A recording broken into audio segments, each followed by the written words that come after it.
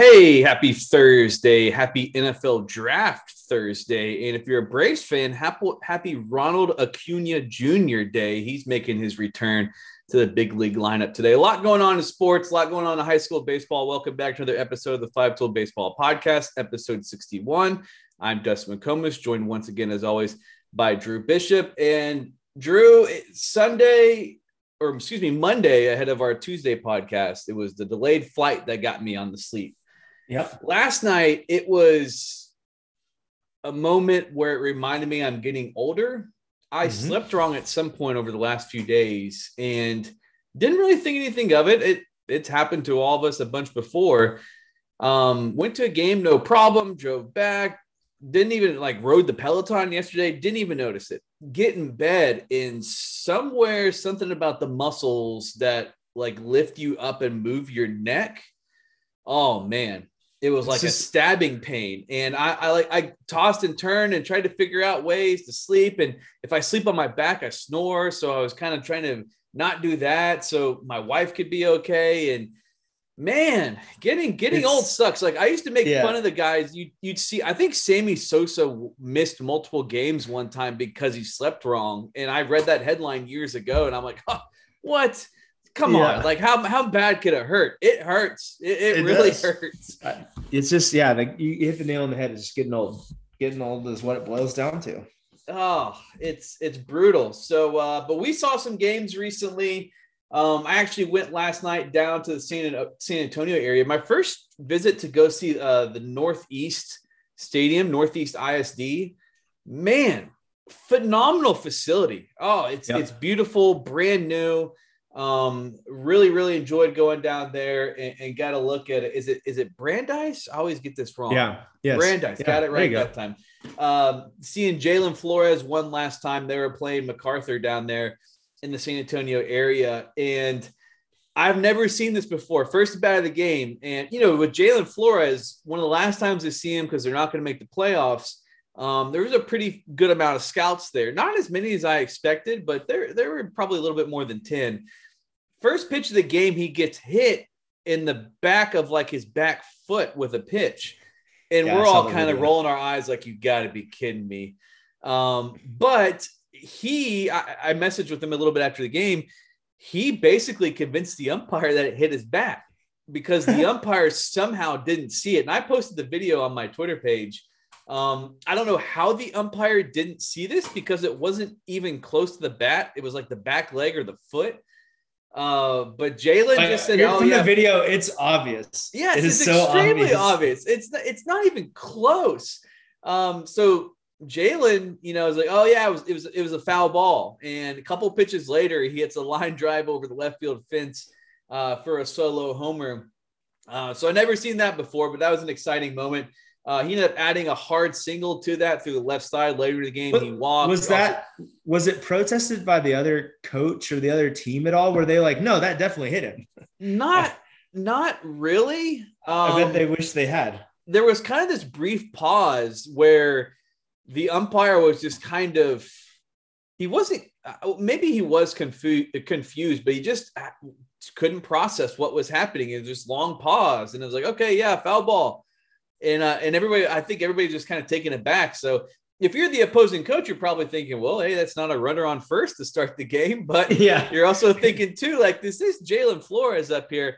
So there wasn't really much protesting. And then he hit a home run because, of course, that's what we usually see in baseball. If you drop a pop up in foul territory, the guy usually goes deep 2 pitches later. But solo homer, hard single, walk. He did strike out once. One of the few times I've ever seen him swing and miss. I think he tried to put another one over the fence and just barely missed it. But it's my third time to see him this season. And I've came away with the exact same feel every single time, is that I feel great about where we have him rated. I think that he is firmly in the mix as a guy that, if you start talking about position players behind Jet Williams in the state, he's up there. I'm starting to think that he might be the guy that's the next position player down from Jet Williams. He's just so smooth, so natural. Everything comes easy to him on the field. Just got a great body language, great energy about him. Just a guy that just makes it kind of look effortless at times. So wanted to get one last look at him before their season wrapped up and just to kind of get some eyes when we go through the rankings process and things like that. But it'll be fascinating to see what happens with him come draft time, because I think that the state right now lacks some guys that you can dream on, but he's one of them. You start to think about where the power could go. If you believe in the raw power, maybe playing a little bit more in games, I think he's such a talented hitter from a hand-eye standpoint, making contact, but he's also more of a top spin guy right now. But I think if you get him in the right development area, you can kind of get that swing to where he's catching the ball out front and getting a little bit more backspin, a little bit more driving through the ball as opposed to top spinning it, maybe get into that power a little bit more. But looked really, really good. Feel great about where we have him rated. I think he's firmly in the mix as that first position player behind Jet Williams. And then sophomore Drew Saucedo for Brandeis. I'd seen him earlier this year. He was 4-1 down the line when I saw him. He was 4-3 on a turn, made really hard contact twice, played second base for them. I think that he's going to be a guy that's on some D1 radars, standout guy as well. And then shout out to Howard Payne. MacArthur's senior catcher, Freddie Matthews. I was watching him. I was like, man, this guy, he's got some skill behind the plate, strong arm. He had a 1.90 pop time. He also caught a guy stealing with a 2.0 pop time. I'm thinking, man, did somebody grab this guy? And shout out to Howard Payne for locking him up, because I think he's got a chance to develop into a solid catcher at the next level. Kind of got the ingredients there to, as the game reps improve and things like that, become a better player behind there. But really wanted to go down and get one more final look at Jalin Flores. So when it comes ranking times, I've got kind of a fresh look at him, and he's just so consistent. I watch him and I think, you know what? I bet he's that guy every single game. Makes all the plays on defense, makes it look effortless. The bat stands out a couple at bats. He gets on base. And as we know, he's ran a little bit better this year as well. So really impressed with him. Yeah, well, kind of segue into one of the games that I saw, or the game that I saw, with who have, we have Jalin rated 4th in our 5-tool 55. I got to see the number 4 guy in the 23-55, TJ Pompey. And, when we did the rankings, we viewed him as a shortstop and as an offensive guy. And, I'm not so he pitched on Tuesday. And like we've talked about before, since then, I mean, this was my second time to see him this spring, but I'll tell you what, like, man, there's a lot there on the mound too. As a shortstop, they kind of remind me of each other, just tall shortstops that, are just very fluid and make it look pretty easy. Low heartbeat guys. Everything looks easy, and there's just such a calming demeanor between both of them. TJ didn't look affected no matter what was going on. If you watched him without watching the result of the play, like, you would be hard pressed to figure out if he had just given up a home run or struck out the side. And he just, he uses that to his advantage. He just pounded the zone with fastballs all night long to both sides of the plate. I bet you he threw more than 85 or 90% fastballs on the night. And, wow. Like we talk about, if you have a good arm and a good fastball like that, just make them beat you before you start having to throw other stuff. And I talked to Coach Howard from Coppell and said, was I missing something? Like, I mean, it looked like he was throwing like hardly anything but fastballs. He said, yeah, I mean, we just keep it simple with him. And, and until they prove that we need to throw something else, there's no reason to. Mm-hmm. He did flash a couple plus sliders though. He has a good catcher with Bradley Castile, but it's a pitch that's tough to handle just because it's so nasty. And he led off for Coppell, walked a couple times. I was impressed with Flower Mound starter Cole Carter also. I think he's been more of a bullpen guy for them this year, but he's a TCU commit in the 22 class, but big arm, 90-92 with a good breaking ball. I could see him being a big time arm out of the pen for TCU, but he's very competitive. His tempo, just the way he worked, not really high effort, but I mean, there's some effort. I mean, everyone's going to look like they have effort after watching TJ, but there's some effort in there, but just the way he pitches, he just kind of stands out to me as being a potential reliever. But just, really exciting arm. TCU is getting another one in that class that's going to have a chance to pitch pretty early, I think. On the Flower Mound side, good shortstop senior going to Frank Phillips, Chris Kelly, Texas Tech commit Aiden Cooney, who, in the box score didn't have a great game at the plate, but you can just tell the way he carries himself that he's the leader of that team. And I've heard nothing but good things from the coaching staff there on Aiden. You can tell just the way he carries himself. He's a professional, just seems like a great kid. And he actually won some sort of academic award before the game too, but he's playing second base right now because he's battling through the thoracic outlet stuff. I think he's going to have surgery for at the end of the season. But by all accounts, he's a very versatile player. He plays outfield, shortstop, second base, just a good baseball player and has a really good swing. I like the way he approaches his at bats. And like I said, he didn't have a great game in the box score, but you can just tell a guy like him is a good player and knows what they're doing.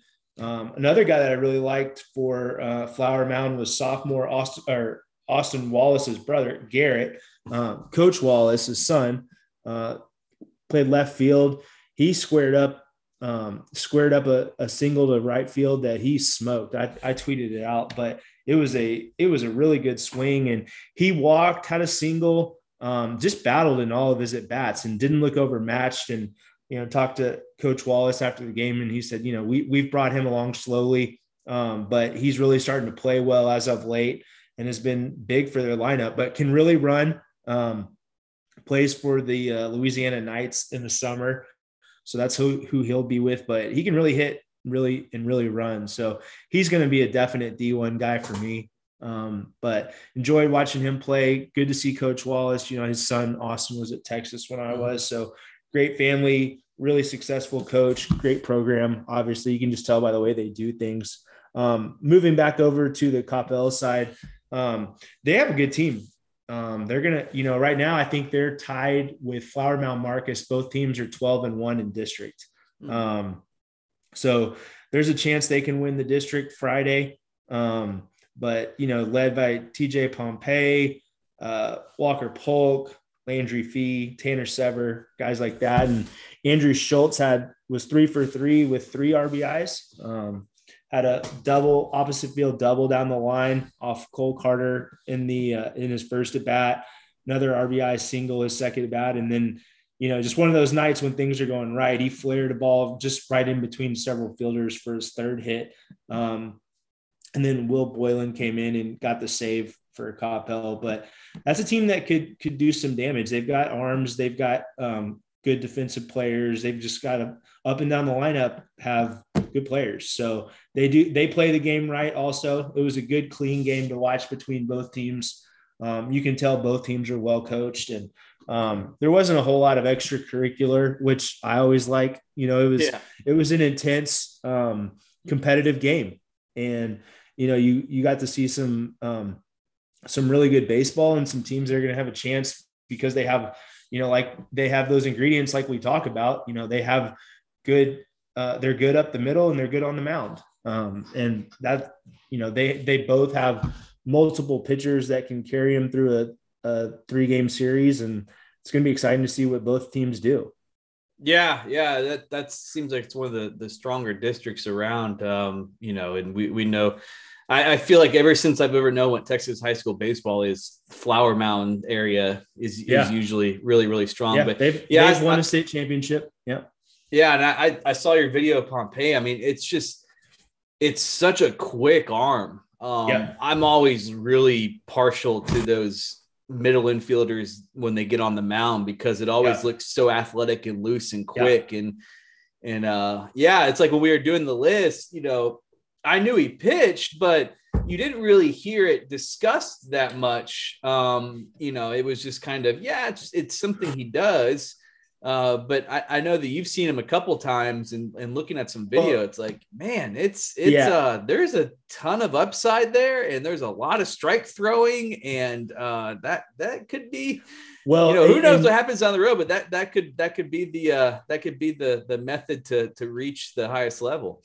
Yeah. And I still think that slider he threw against Easton Carmichael back, early in this season, scrimmage, was still the single best pitch I've seen this spring. Wow. I mean, it's just like, it was short, quick, late. I mean, it was just, Easton had a good swing on it, but it was nasty. And that's what I can't get out of my mind on him. I love the fact that he just attacked with fastballs, because like we talked about, you see a lot of these guys that have really good arms and really good stuff, that like they're throwing, a lot of them throw breaking balls at a much higher rate than they need to be successful.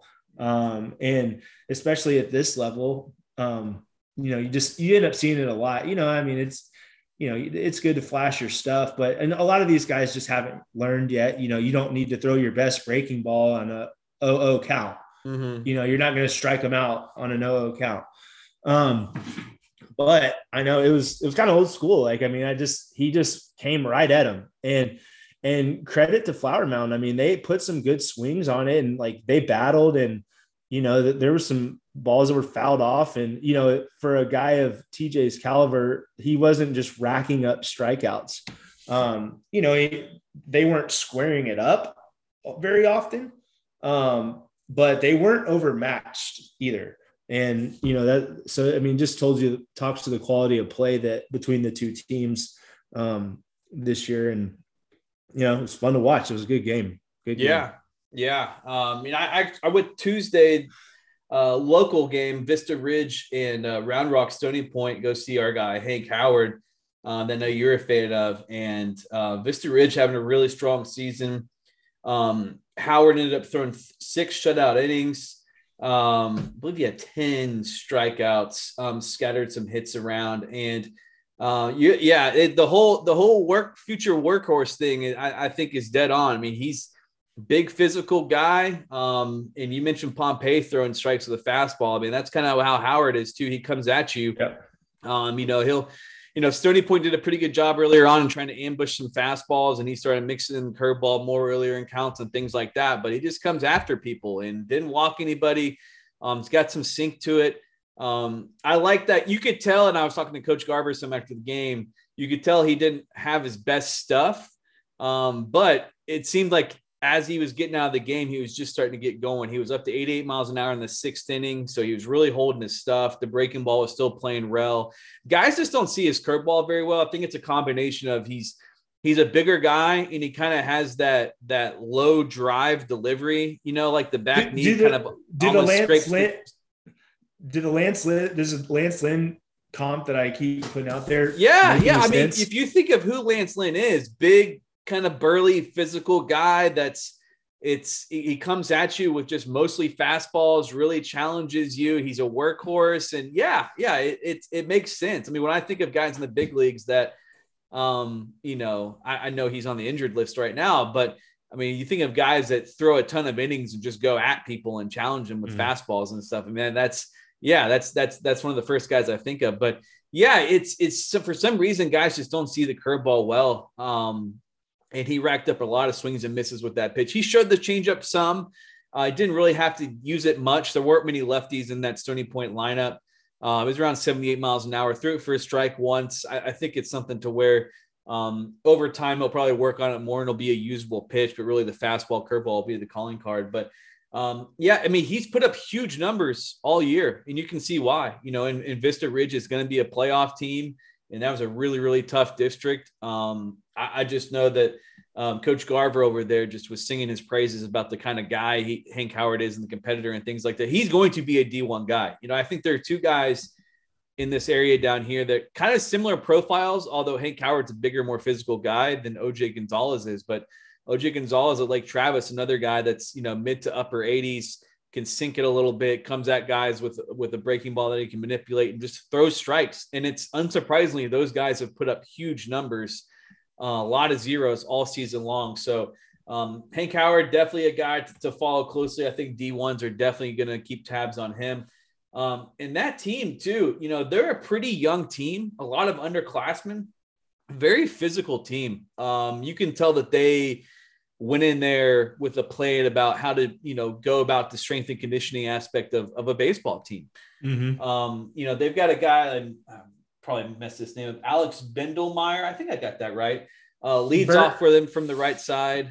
Bendelmeyer. You're leaving out the R. Okay, yeah, I forgot to write an R down in there, but I know he's kind of been dealing with a shoulder issue that's prevented him from playing defense because he's a standout football player as well. But he looks like a guy at the top of the lineup that's going to be on some D1 radars.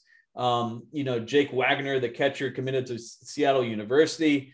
He's a junior. I can see why Seattle jumped on that one. And then Jackson Harrell, who's a junior middle infielder. He's going to be their quarterback next year. Good looking kid, tall, athletic, kind of physical already, good movements defensively, took some really good swings from the right-hand side. And then I had to do a double take when, coach kind of gave me the lineup and kind of was going down the list of this guy's this class, this guy's this class, and got down to the bottom and there was a freshman. I'm thinking, okay. But freshman starting shortstop Ethan Sanders, he's got a chance. He's got a chance to be a really, really big time player. Took some of the best swings that I saw from the right side all game. Athletic actions defensively. I think he's got a chance to stick on the dirt up the middle. But I mean, it's a pretty loud statement that he's starting at shortstop as a freshman on that team because they've got a lot of really talented players. So that's a team that I think they can make some noise in the playoffs. I know Matthew Foley is another pitcher for them. I believe is going to Hill College.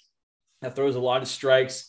But yeah, they can run a little bit. They're physical. They got some athleticism. And then when you have a guy like Hank Howard, which we know you get into the playoffs, and if you've got guys that can throw quality strikes and get you deep into games and kind of set the tone for you, you can ride those guys a little way. But on the Stony Point side, one of the few guys to take some good swings against Howard was junior Lawrence Laura.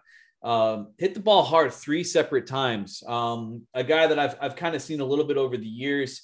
He's got a little bit more physical. The power starting to show a little bit more. An uncommitted junior, hitting in the middle of that Stony Point lineup. So he could be a guy that I think with a strong summer might grab the attention of some people. But Hank Howard was as you described. I mean, it just looks like a guy that in the future you could say, oh yeah, he threw a ton of innings for this college program. He threw over 100 innings again this season. I mean, he just has that kind of mentality, that kind of build. And that kind of makeup as well. So it was good going down to see Vista Ridge, and I think they've got a chance to potentially make some noise in the playoffs. Although they might get matched up with Westlake in the first round, which that would be a heck of a matchup because we know what Westlake can do at the bats. And seeing them against Hank Howard would be a good one. Yeah, for sure. Well, draft. Yeah, I've got my Steelers gear on. Where's your Cowboys gear? You're gonna pull off the shirt and show that big star tattoo on your back? No, that does not exist. Prove it. No, I don't want to do that to anybody. But I can only wear stuff so long inside in our house because if I sit on the couch long enough, I'm going to be covered in animal hair. And so I just haven't made the switch to the Cowboys stuff yet. I'll save that for after bedtime. And so I'll be fascinated to see what happens tonight. I'm looking at Daniel Jeremiah's latest mock draft right now. I did my final mock this morning on the draft simulator. So are you going with Travon Walker number 1? No.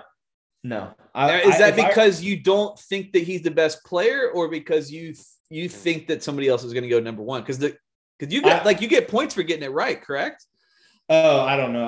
I don't do that. I just keep it for my own. Okay. I do some of like what I would do versus what I think would happen.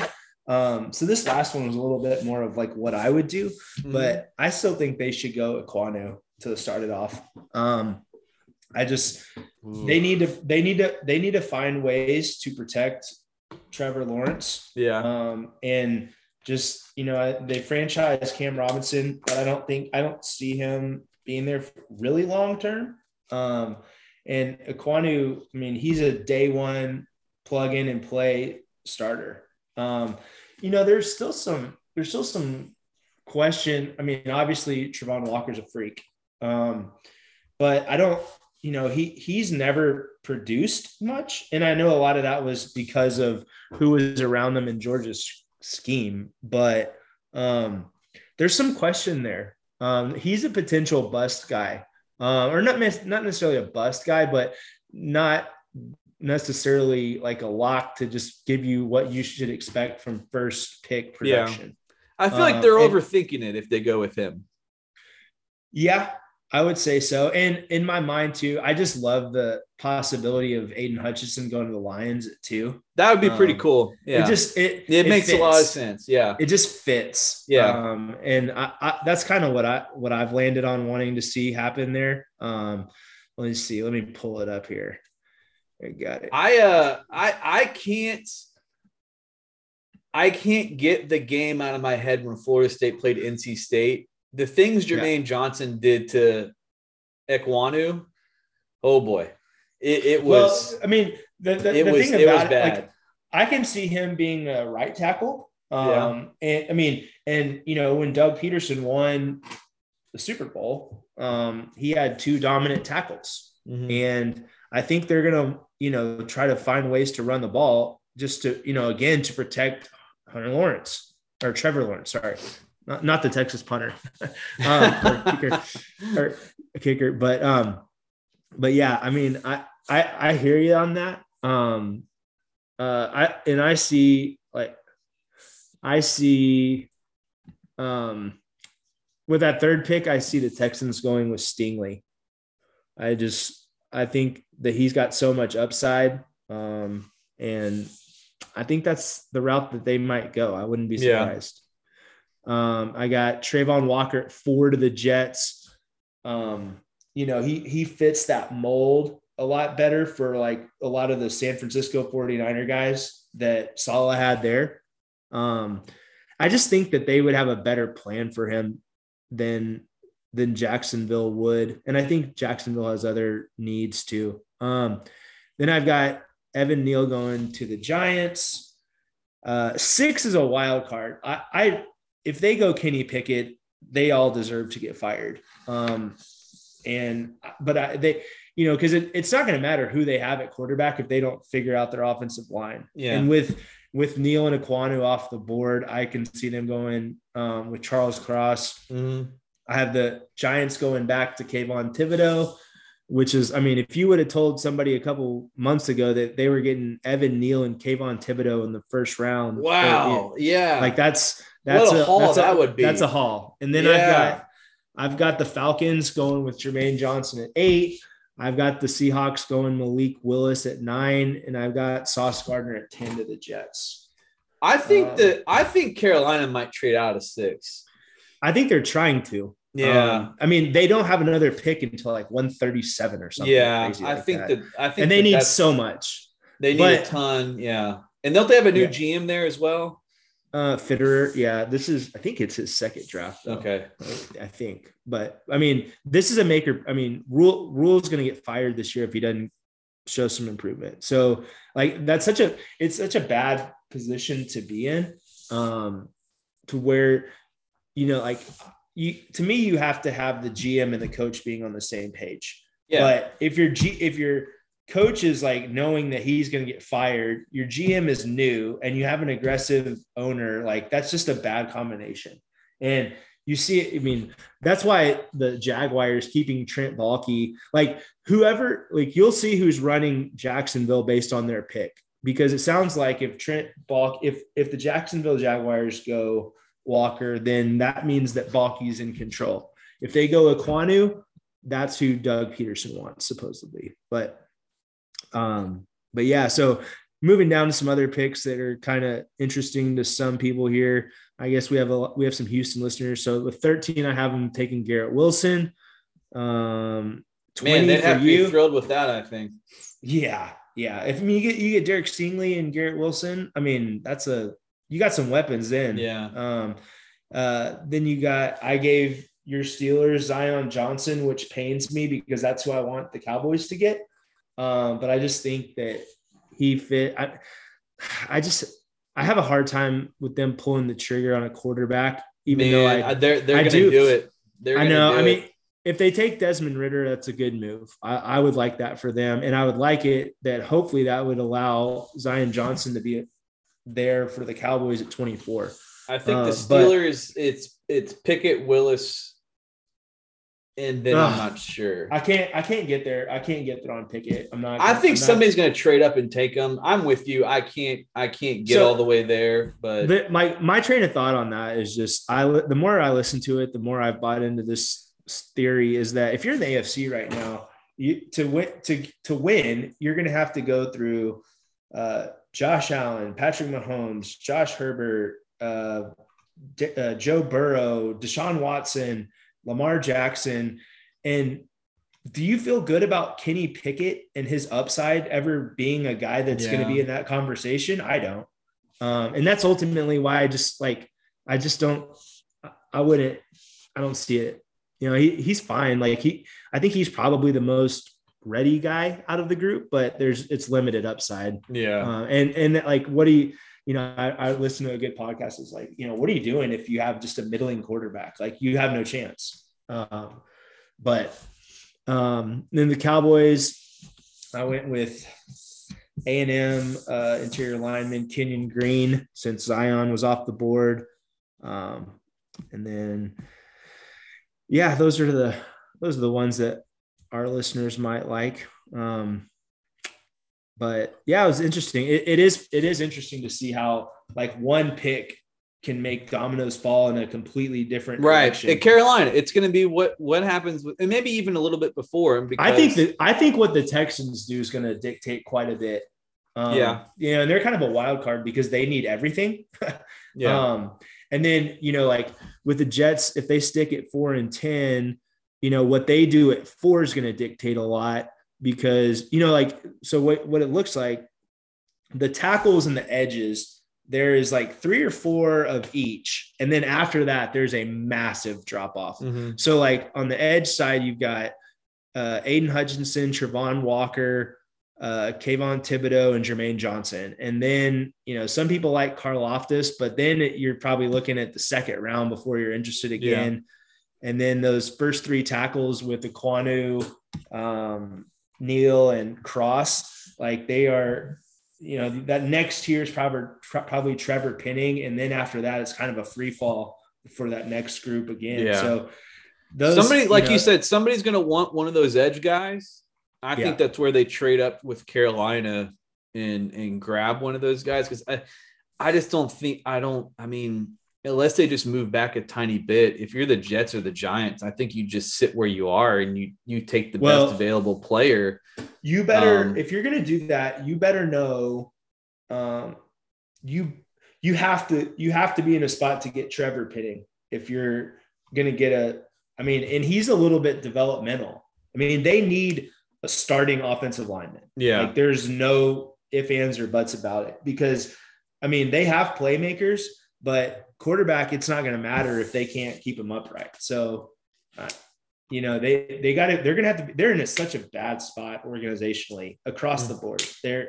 They have to get this right. And they don't have the picks to do it. And apparently, like the options out there right now on the other side are, you've got Baker, you've got Garoppolo, but apparently like neither side wants the Baker deal to happen. So Lance Zierlein's last one, I guess this is today, he had Hutchinson sliding all the way down to 5th to the Giants.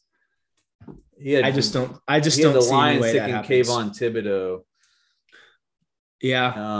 I don't know. Like the thing that people are underestimating what Hutchinson did athletically at the combine. Like, and he just fits. He's already at Michigan. He fits what you think you want in a Dan Campbell team, just kind of the blue collar, like they're still in a foundation building period. And, obviously Thibodeau's ridiculously talented, but there are questions out there of what he values. Does he love football? And, that's not necessarily like a knock on him. But like, I just can't see a guy like that being a Dan Campbell type pick. especially when you have Aiden Hutchinson is everything Dan Campbell wants, like in life. Exactly. You know, exactly. like that. He's everything. Like that's like I'm sure Dan Campbell. Like I mean, I'm sure he wakes up in the morning and wishes he was Aiden Hutchinson. Like I know. That's his guy. Right. Yeah, I'm with you on that one. I just would be really surprised if he was sitting there at 2. And if can you imagine if they pass on him and he goes somewhere else? And it's just like that's what they've done in the past. Yeah. You know, like that's the kind of stuff that you expect them to do in the past. I want to believe in the Lions. They've got a really good chance to really they were much better than their record last year. And they've got strides as an organization. They've got 3 picks in the top 34. So they've got a chance to really, really do some damage in this draft if they do it right. And who is Dan? Like we got to win the trenches. We got to get the guys on both sides of the ball down there that can make some things happen. And I think I could see the Texans taking Thibodeau. I could see the Jets taking Thibodeau. Yes. But I don't know. So Zerline's really plugged into Houston, and he's got Houston taking Stingley. Yeah. Okay. So that makes sense. That's where I have them going to. But yeah. And then if you're sitting there at the Jets, you've got your pick of, any offensive lineman you want. Hutchinson, if Trayvon Walker wasn't there, I would probably see them taking Evan Neal.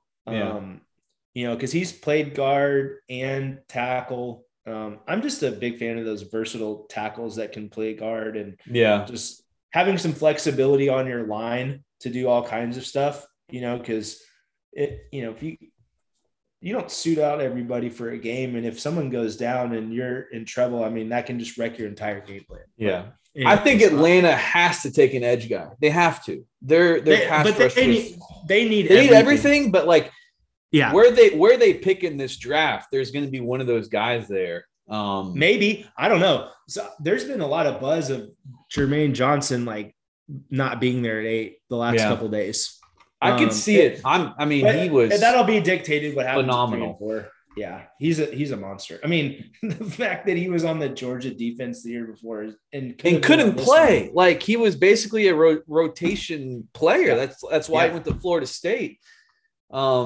It's wild that he was on that group. What do you think of? We've only got a couple minutes left here, but I've seen some stuff about Jordan Davis, and I can't tell if it's scouting fatigue, but there's some people that's like, you put on the tape and he doesn't really move guys around like he should. But then I see everybody mocking him to Baltimore, and I'm like, oh crap. As a Steelers fan, I don't like the idea of Baltimore zeroing in on a big body like that. He's going to be a guy that's going to be he's one of those guys that's only going to have a few teams interested, and it's all it takes, like we know. But he's a guy that could be, go as high as 14, I think, to Baltimore, or I could see him getting into the second round. Yeah, he could slide. He's one of those guys. It's tough. He's a tough one because he doesn't really have the production that a guy of his size and testing traits show. And he was a lot better this year, but they took him way down in snaps from mid 30s to 20. He was playing 25 snaps a game this year for Georgia. Yeah. And I don't think too many people are crazy the idea of a guy that you take that high only being able to give you that kind of snap count. He's a tough one. Another team that I've heard him in the mix with was Los Angeles, the Chargers. But I think they'd be better off taking Devontae Wyatt if he's still there too. Because that conference, that division is going to be so pass heavy. Russell Wilson there now. I don't know. I could see it, but he's a guy that he has a big range of places that wouldn't surprise me if he went. Yeah. You'll like Zerline's mock because he's got Zion Johnson going to the Cowboys. I will do backflips if that happens. Yeah. So that's your guy. You're planting your flag for. I don't think he'll be there. I don't think he'll be there, but if he is, I can't imagine them passing up on him. My final Steelers prediction is I think they're going to take Malik Willis. I think that's who they're going to take. Oh, if he's there at 20, like absolutely. Zerline's got them trading up a couple picks to get him. Not outrageous, but a couple. I don't think they'll have to. If you start looking at these teams ahead of them, Baltimore. I don't know. Taking one. Well, I don't. Yeah. I mean, there's a lot of teams that could take him, in my opinion. I mean, you could see Washington taking him. You could see Seattle taking him, Atlanta taking him, Carolina taking him. I wouldn't do that if I were Carolina, just because they have to win now if that's how they're going. But I mean, I don't know that the Saints wouldn't take him, to be honest. Chargers, no. I mean, there's a few teams, and I mean, there's some teams that could try to just get up in front of them.